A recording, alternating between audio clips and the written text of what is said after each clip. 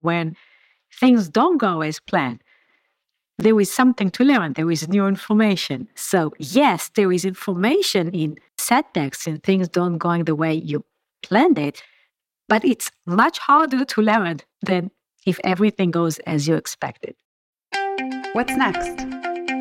This is a question we're all having to ask and answer more frequently. I'm Jenny Blake, your host of the Pivot Podcast and author of Pivot, The Only Move That Matters Is Your Next One. For show notes from this episode, visit pivotmethod.com/podcast. If change is the only constant, then let's get better at it. Here we go.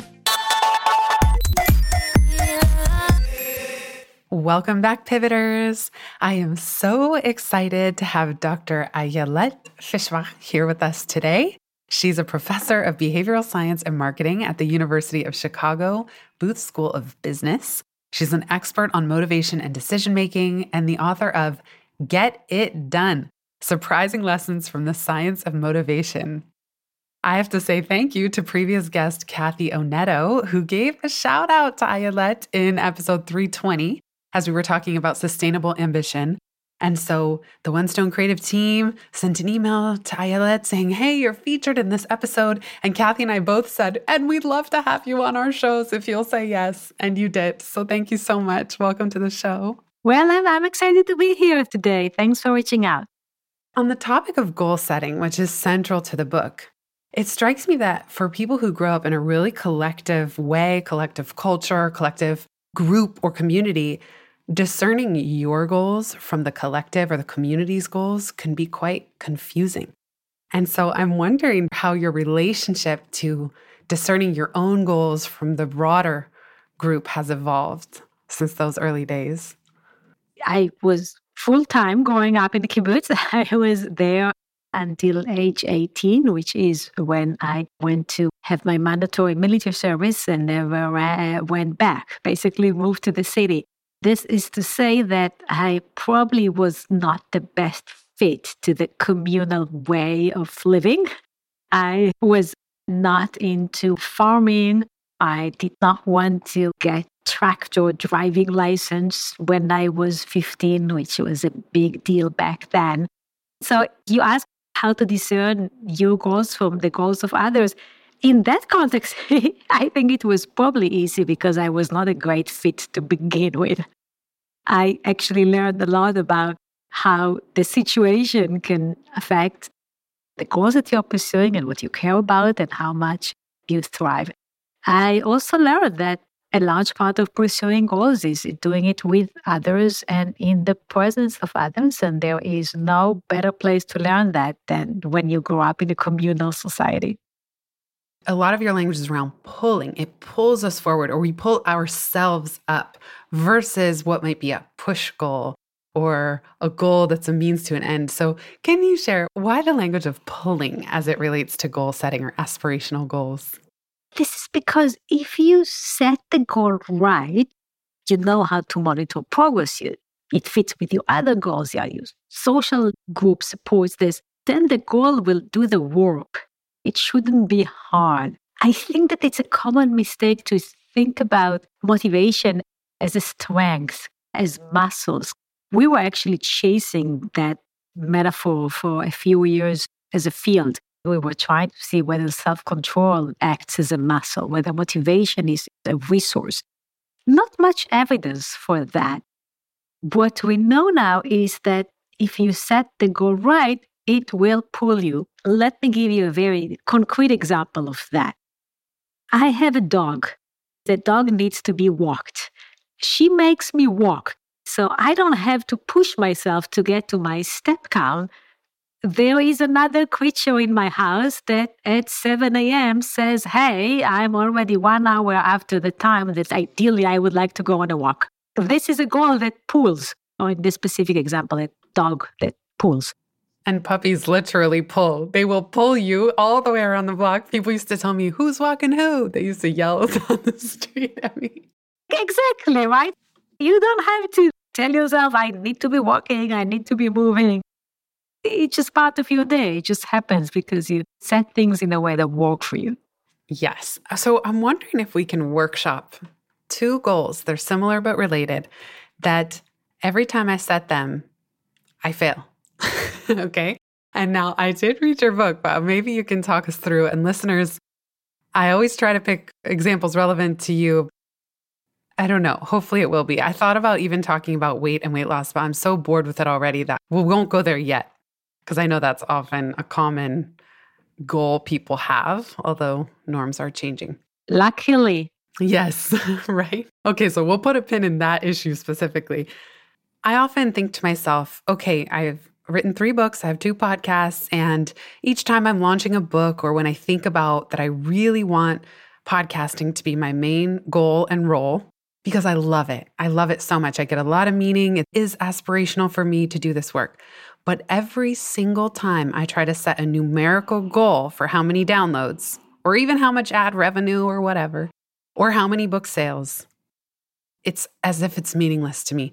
No matter what numbers I've set, and this is now over a decade of experimenting with goals in this way that feel like they're connected to an aspirational vision that I have, they don't motivate me. I fall short. I never hit them. And so I'm wondering if we could workshop this to see what is going on. What is wrong with my goals? The goal is great. The goal is to be successful at the work that you love. We are discussing the target. The target is the number that you put in it. The target is the how much and how soon. The target can be helpful. Targets are often motivating.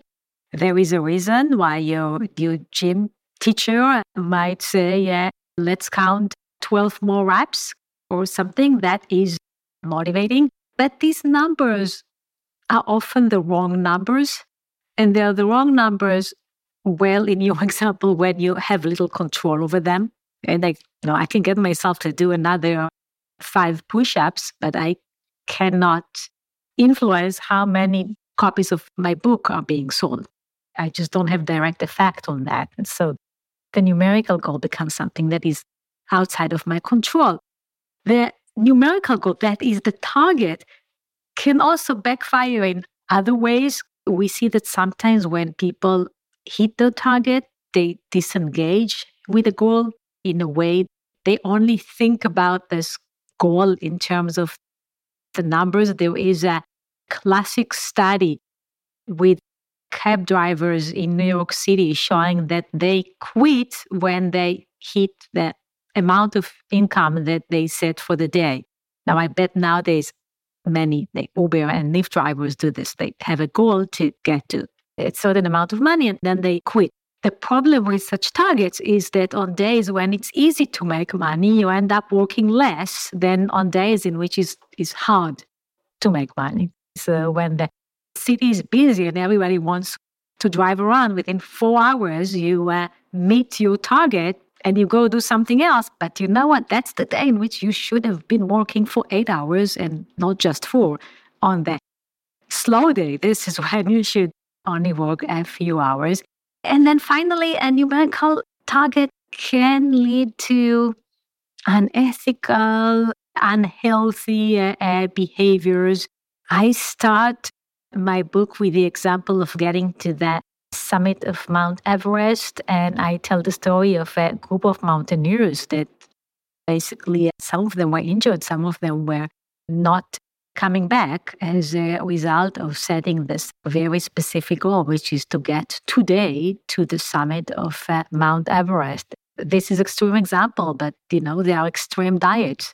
There is investment in projects that actually we should quit, and we keep doing it because we have this target.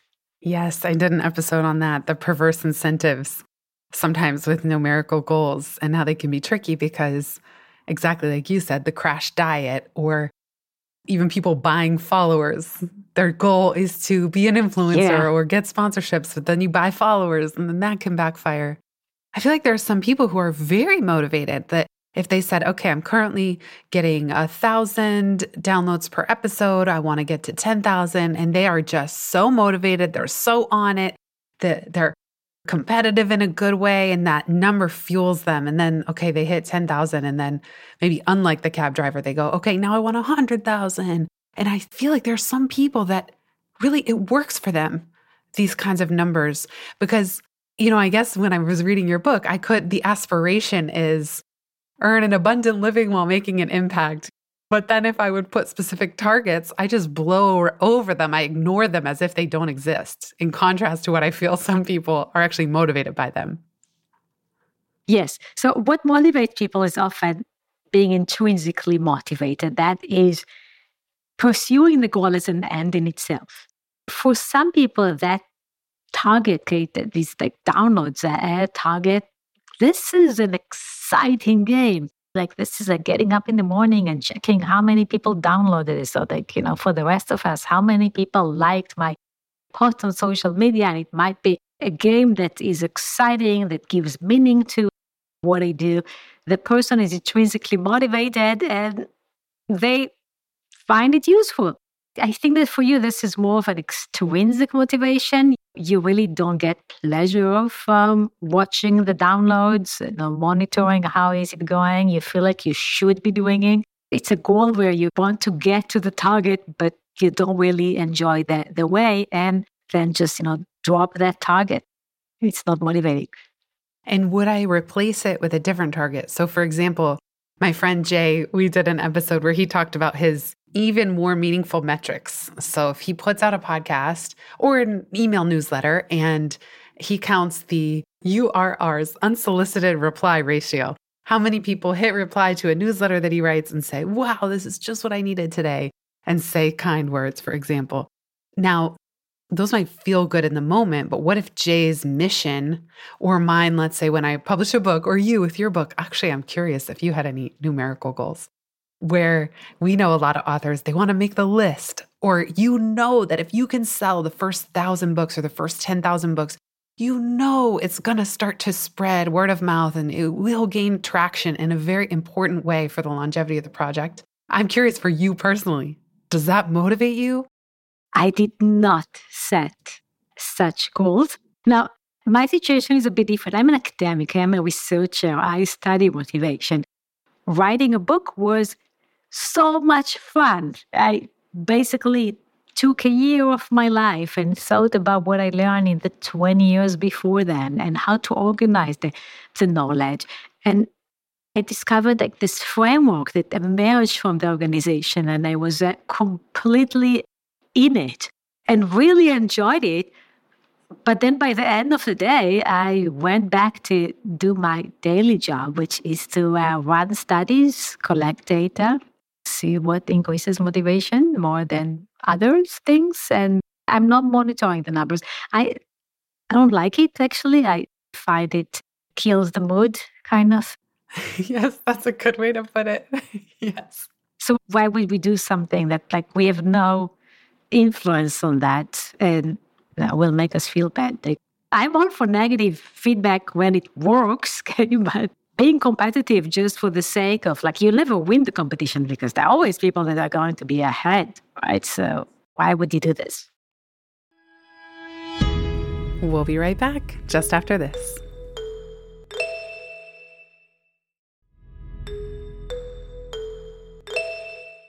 It's interesting to think about your work in the context of us each individually creating goals that feel aspirational and less of a chore, and that's not a universal rule of what goals feel like a chore versus ones that don't. You give a lot of examples in the book, but I appreciated the traps that you talked about that can get in the way of a powerful goal.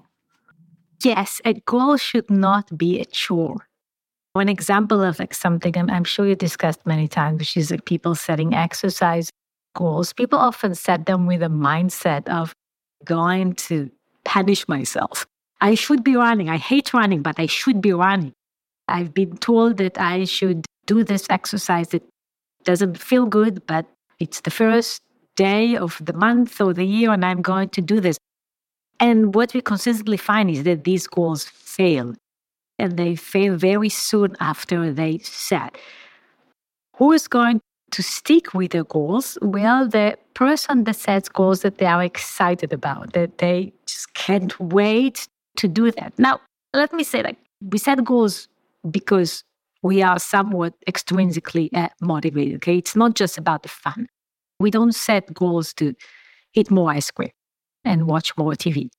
We set goals such as to work on our a project at work, which for us is disseminate ideas. We set goals that relate to our health and our finance and our relationships with other people. So yes, we set things because we think that we are not quite where we want to be, but we need to set it in a way that makes us excited to do this. Basically, that God pulls us, that we don't need to push ourselves.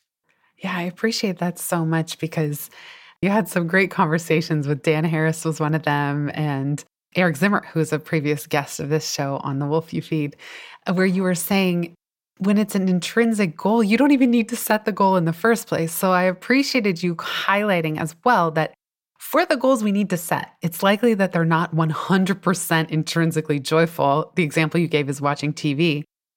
Guilty as charged. I love reality TV. I don't need a goal to go sit down and watch my favorite guilty pleasure TV shows. I don't need a goal. That's like my default state. What I try to do is like, okay, you can only watch that show if you get on the Peloton bike and watch for the first 30 minutes while riding the bike. I have to kind of entice myself to some of the other things that aren't just by default relaxing or joyful or freeing, or I don't even know how to describe it. What you just described is what Katie Milman will call temptation bundling. Now your goal is to get on the Peloton bike, which is nice that you're still using this bike, because I know for many people that by now it's basically a clothes hanger. Yes, mine is on a lot of days, don't worry. But yes. So it's nice that you're using it, but you're making it fun because you really want to know what happens to these people in their lives. And the only way to find out is by going on the Peloton. And I do the same. Like I have things that I connect with exercising that I'm really excited about. I want to watch this show. I want to listen to this podcast. And the way to do it is by exercising. Eric was talking to you about this, and I agree. Why on earth is something like exercise that we know is good for us, we know will help us live longer, feel better, why does it continue to elude some of us? I feel like I know some friends who are just super athletic and it's no problem, and they live for exercise. They just know that about themselves. And if I get into a good groove and I'm on a roll, I do really well with streaks. I'll be okay. But God forbid I break my streak. And then inertia sets in so quickly. I don't know if it's my Ayurvedic dosha or what, but oh my gosh. And then I need to muster the motivation all over again. So why have we evolved to have this weird relationship with food and exercise when we know what's good for us and how we'll feel when we do the things that promote better health? This drives me nuts. You can tell. I'll get off my rant now. Jenny, you're raising so many great insights and questions here. At first, why doesn't it become a habit? Well, some behaviors that are good for us are completely habitual. Like we wake up in the morning, we brush our teeth. You ask me an hour later whether I did this. I barely remember, but I know I did it because I don't need to motivate myself. This is just part of getting up.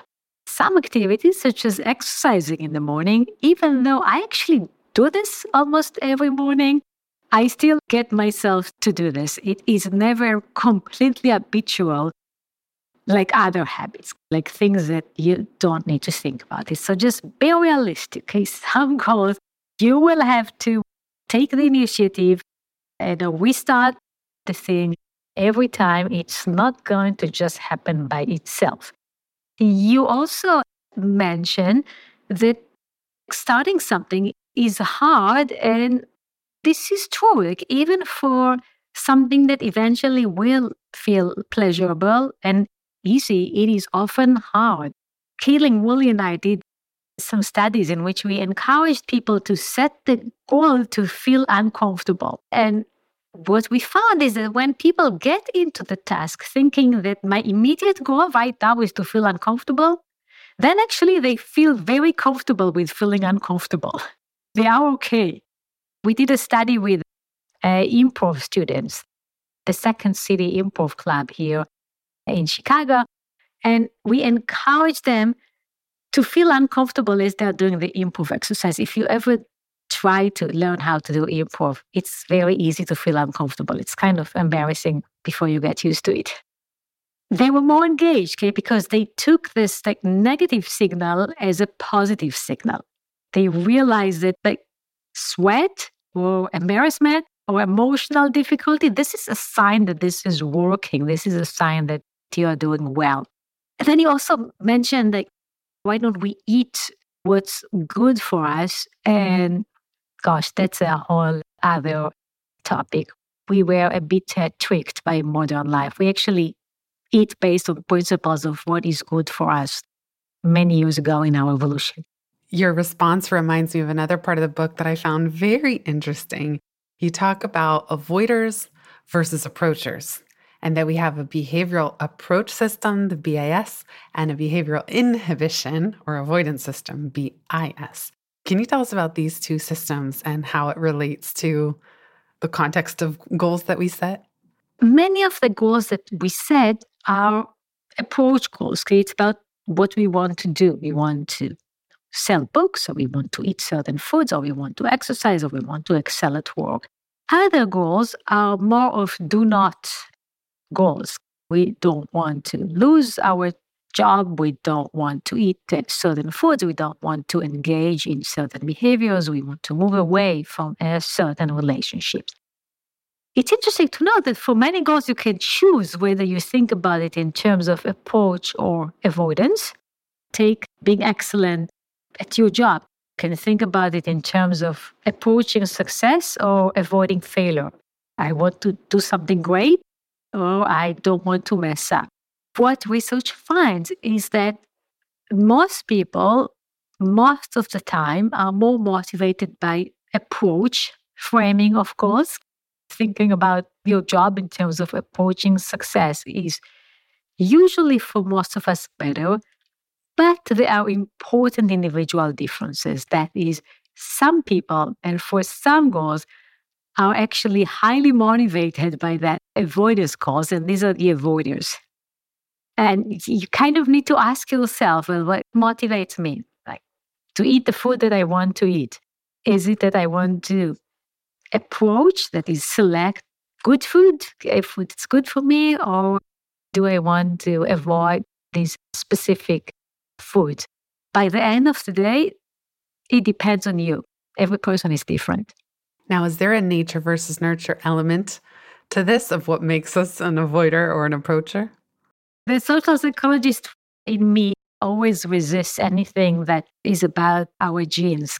We always appreciate the flexibility and the way our life shapes us, the way we are.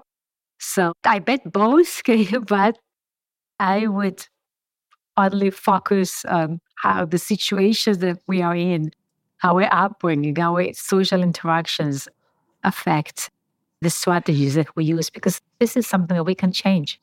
Yeah, exactly. Like the social setting, that if you had strict parents, does it inform your relationship to goal setting? Or if you had super permissive parents, would that change someone's relationship? I don't know if you've studied any of this.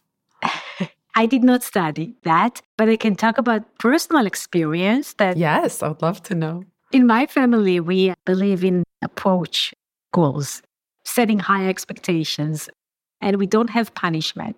And I have 3 children, and my many conversations with teachers, they were often surprised that we don't have punishment, like we don't have consequences. I try to explain that we have really high expectations in my household here. We want our kids to be the best. But when they mess up, we move on. Mainly use expectations, not punishment. So hopefully they learn to set approach goals more than avoidance goals. We'll be right back just after this.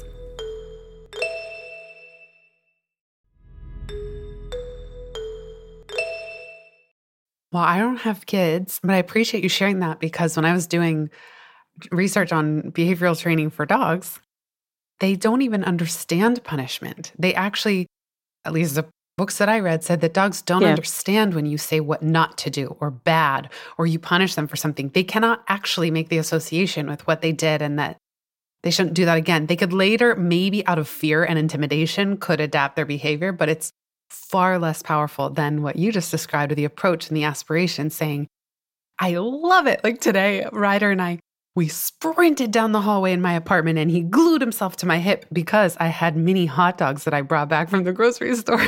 And so I learned this from Susan Garrett, who's all about giving the dogs choice and you help them choose the choice that you want. And it was so cute. It was like his motivation was so strong for this little hot dog and he sprinted and glued himself in a heel in a sit. And that was aspirational. Whereas if I had just punished him for not getting there on time, like I don't think it would sink in nearly as much. I completely agree with you. Dogs understand that you're upset. They just have no idea what is the correct response. They understand that they should not pee on the carpet. They just have no idea. Where should they pee? Yeah, right. Now, what is interesting is that we find the same effect for people, except they don't pee on the carpet. What we find is that you can teach someone new information using positive feedback or negative feedback. So you can tell them what they guessed wrong, or you can tell them what they guessed correctly. And in my studies, basically, people are presented with binary questions. So now I ask you, what is the meaning of a word that you've never seen? And there are two options. Okay? Either it's a hand or it's a foot. If I give you positive feedback on what you guessed correctly, you learn. If I give you negative feedback, I tell you what you guessed incorrectly, even though you could have inferred, okay, if this word is not a foot, then it must be a hand, there is much less learning. There is barely learning. People tune out, they lose interest, they are not excited. Now, again, there are individual differences, but in general, positive feedback is easier, which of course is a bit unfortunate because life can teach us a lot through negative feedback, which is harder to learn. That's interesting because in Susan David's work on emotional agility, she talks about how when things are going really well, we learn less, we're a little less observant. So what's fascinating about what you just said, and let's say we're going through challenge, it can be hard to understand, especially if we have personal blind spots. What do we do wrong? How did we end up here? But then this is the work of therapy and personal growth, is those are the moments that also simultaneously require us to slow down and re-examine and really unpack. How did we get here? And this is why it can be so confusing to be a human being in this world. Yes, and I think that it's a bit confusing because the message on negative feedback should be more nuanced. It's hard to learn from negative experiences, meaning that we often don't learn. And if we learn, we often learn the wrong lesson. We learn that it's not for me, okay, that I should never try this again because I cannot do this. I'm not good at it. Basically, learn helplessness. Now, it's really important to learn from these experiences because this is often when you have new information, right? If everything goes as you planned, you didn't learn anything. If I design a study and got exactly the results that I predicted, well, it's great. I can publish a paper, but frankly, I knew that this is what I'm going to get before I ran the study. Like the results exactly confirmed my expectations. However, when things don't go as planned, there is something to learn. There is new information. So yes, there is information in setbacks and things don't going the way you planned it, but it's much harder to learn than if everything goes as you expected. Now, what would you say to that end to somebody who things aren't working out or something goes wrong or they make a mistake, etc.? The person who should actually drop the goal. They have not chosen the right goal for themselves, even for their soul's calling, versus the person who should persevere. So even let's take the example of a PhD student. Maybe some of them hit a lot of roadblocks. Their dissertation is a disaster. I don't know because I don't have a PhD. But for somebody, they realize, I'm not supposed to be here. I'm going to leave the program early, versus the other person who goes, this is the quest I'm on. I will be a professor someday, and they're meant to stick with it. I actually love your example because if you're pursuing a PhD, there is no way that you are not going to feel the way that you described. It is absolutely expected that at one point, at many points, you would wonder whether this thing is for you. It's just that the goal is too hard. It's like a person training to a marathon will ask themselves at one point whether this is even something that they can do. And should I maybe quit? It's just every time that you do something that's really hard, you will wonder whether you have made the right choice. Now, the people that are successful are the people that were able to survive these thoughts. Okay? They were able to say, well, I doubt myself, but maybe I should stick a little bit longer. Maybe I can get over that. At one point, okay, you will realize that this is just not for you, and you do need to adjust your goals. There are certain things that you need to quit. But just the initial idea that maybe it's not for me will happen to 100% of the people who attempt difficult goals. Absolutely. Now, I'm going to use that as a 90-degree turn here because that's true for many authors as well. And some authors say it never gets any easier, that no matter if it's their first book or their fifth, they always have that messy middle, as Scott Belsky calls it. And I read a line in your acknowledgments that I just selfishly have to ask you about. One of your editors, Cassandra, you said she helped you add color to your black and white stories. And I thought that was the most beautiful thank you note because I've often used that metaphor too of trying to take something from a black and white photograph to a 3D movie. And my mind doesn't naturally think that way. And so I'm just wondering if you can take us behind the scenes a little bit to either what you found challenging of working on the book or your messy middle. And also specifically that line in particular, I just thought was a very beautiful description of your process. Wow, Jenny, thank you so much for noticing this. Cassie is wonderful, and Cassie works with me after I wrote the first draft. And you're right. So you know that like there is the part where you talk about yourself and you expose yourself. And I'm like all academics. I'm a very private person. Okay, like Right. we are introverts. We are Yeah. people that sign up for a job where most of the day you just sit in your office by yourself. We don't talk about our life and like the way right now, like I brought my kids to the conversation. It's not how we brought up. So Cassie would just like go chapter by chapter, page by page and say, bring more of yourself. Mm. When I hesitated, she said, well, let me ask you questions. How exactly did it go? What did this person tell you? How did you respond? And there were like stories. Let me give the example that I talk about how my husband and I became American citizens and you have to like go and do this test. And she will ask questions about the test. So like, where were you sitting and how nervous you were and what kind of questions were asked and what would the color into a story that initially was just, oh, I was nervous being tested for Right. my knowledge of American geography. Right. Isn't it interesting how, I don't know, when people ask me those follow-up questions or ask myself at first, I think, I don't know, I don't remember. I have to really sit with it and go, how did I feel? Sometimes I block them out, if it's a really nerve-wracking moment. And then it is interesting to go back and try to add the color after the fact of having lived it. Yes, which is why it's actually wonderful to work with another person that knows when to push and when to ask the question. So if you could leave listeners with one small experiment that they can try this week or next after they're done listening around aspirational goals that pull us forward, what would it be? One thing that you can try this week, I would say try to think about how your goals fit with each other. We have multiple goals. We have relationship goals, health goals, financial goals, work goals. How do they fit with each other?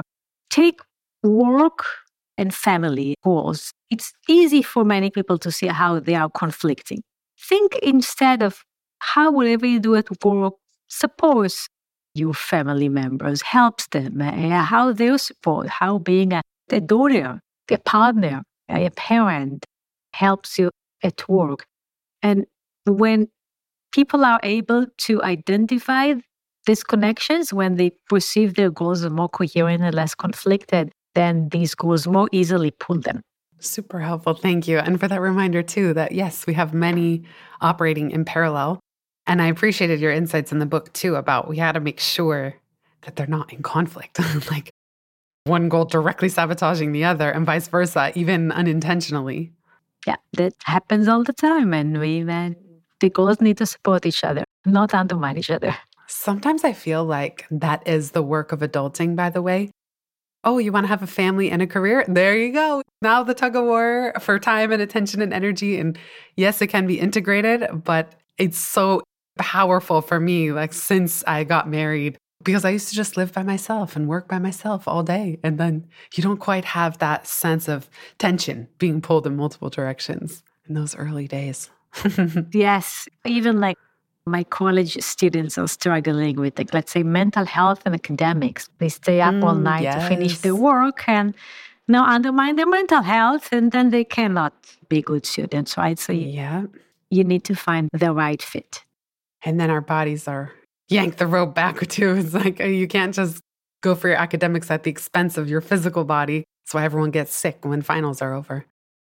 Well, listeners, you'll have to read the book to get the rest of the great advice and framework from Ayelet. It's called Get It Done. And is there anywhere else that you'd like to send people? My website, ayeletfishbach.com. I publish there all the new research that comes out of my lab. Lots of information there. And I really think that being successful is about being wise, is about knowledge. So go there, learn how to motivate yourself, and you will be able to reach your goals. And it will feel easy. Oh, I love that. Well, thank you so much, Ayelet. Thank you for being here. And big thanks, everybody, for listening. Thanks, Jenny.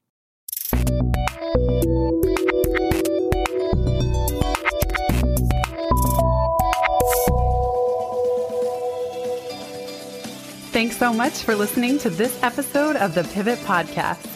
Make sure you don't miss an episode or my insider tips and templates by signing up for Pivot List, a curated twice-monthly newsletter where I share the inside scoop on what I'm reading, watching, listening to, and the latest tools I'm geeking out on.